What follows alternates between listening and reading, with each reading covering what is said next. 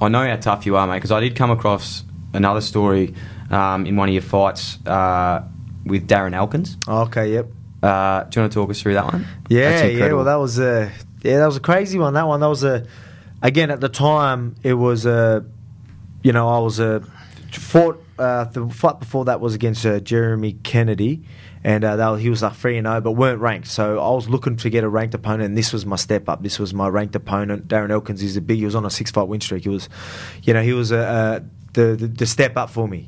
This was going to get me in the top 10, and I was like, all right, this is a big fight.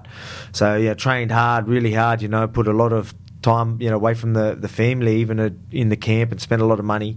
And then like 2 days before the weigh-in or the fight, I end up doing my intercostal muscle or the rib cartilage. We still don't know what it is, but like usually, like they're like, oh yeah, that, or they literally could say it's either that or your rib cartilage. It's pretty much the same sort of like pain and injury time and stuff like that. And all rib injuries are just cooked. Mate, I sometimes get a little bit of a rib cartilage. I don't know if they're tears or a little bruise sometimes, and then like certain situations, or you open up and you feel it a little bit. You can be brushing your teeth and they just click. Yeah. So that'll happen. But then there's like this one. Like I know you've probably had it playing as well. But then you'll go and like you literally like don't want to breathe in too much because it's going to hurt. Like you feel like a sneeze coming, you like start panicking. You're like, oh shit, this is going to be a nightmare.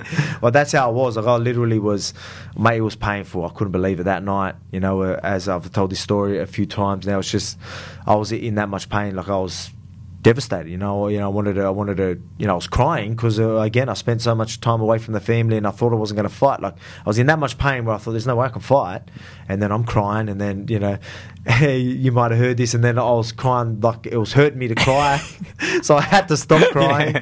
So I don't know if you heard that one, but I was like literally I'm sitting there like crying, and then I'm like stop crying, like trying to hold myself and stop myself crying, and like, I'm getting angry that I can't even cry and get emotional and stuff like this. And mate, again, like even me just trying to get out of the bed at the time and stuff like it was just mate, it'll take me 5 minutes to get out of bed.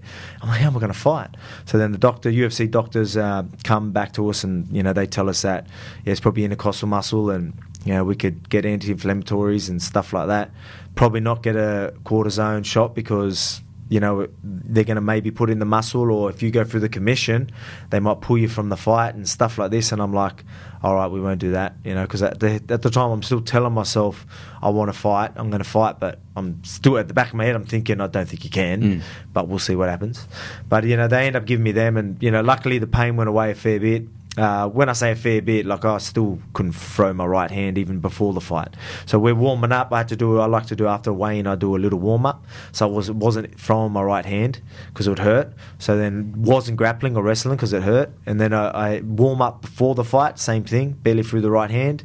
And then just had to go out there and fight. I remember, again, from my first right hand in the fight, and it took the wind out of me a little bit, and I'm like, fucking hell, this is going to be rough. But, I ended up getting through. Luckily, it sort of started, the adrenaline did sort of kick in. Yeah. But, I was still cautious the whole time. Like, there was times where I was grappling and, on the wall and that, and I was just making sure that there was no movement. I was just locking up and, like, just staying as blocky as I can. I just did not want them to move my sort of core area.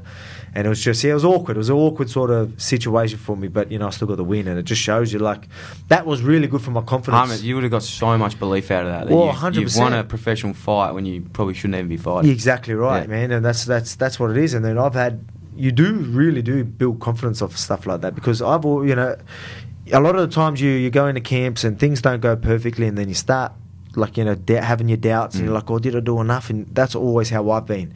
I'm always trying to push myself and make sure and you always want the perfect camp, which never happens. Yeah.